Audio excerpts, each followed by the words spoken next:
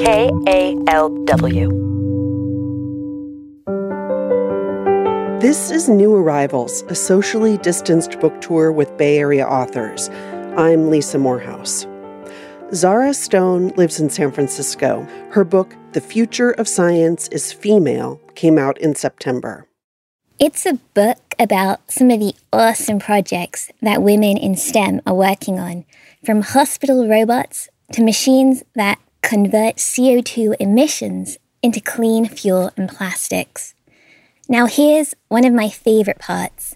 In 2018, Vivian Chu, co-founder of Diligent Robotics, drew up a list of the most important features that Moxie, her hospital-helping robot, needed to have.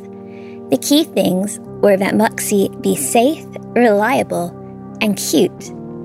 Hospitals don't normally factor cuteness levels into their operations, but then they don't normally have to think about how nurses and patients will react to a glossy white, 5'5", one-armed robot. When Moxie powers on, her LED eyes blink adorably, and when people say her name, small hearts appear in the center of her eyes.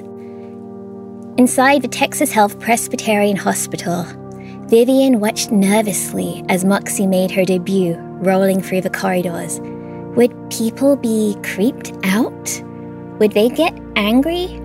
Would the nurses see Moxie as a resource or as an interloper? At first, some of the nurses were suspicious of Moxie. Was this another high-tech tool they had to learn how to use? Would Moxie get in the way of their everyday work? Vivian had planned for this. That was Zara Stone reading from The Future of Science is Female. New Arrivals is produced by KALW Public Radio.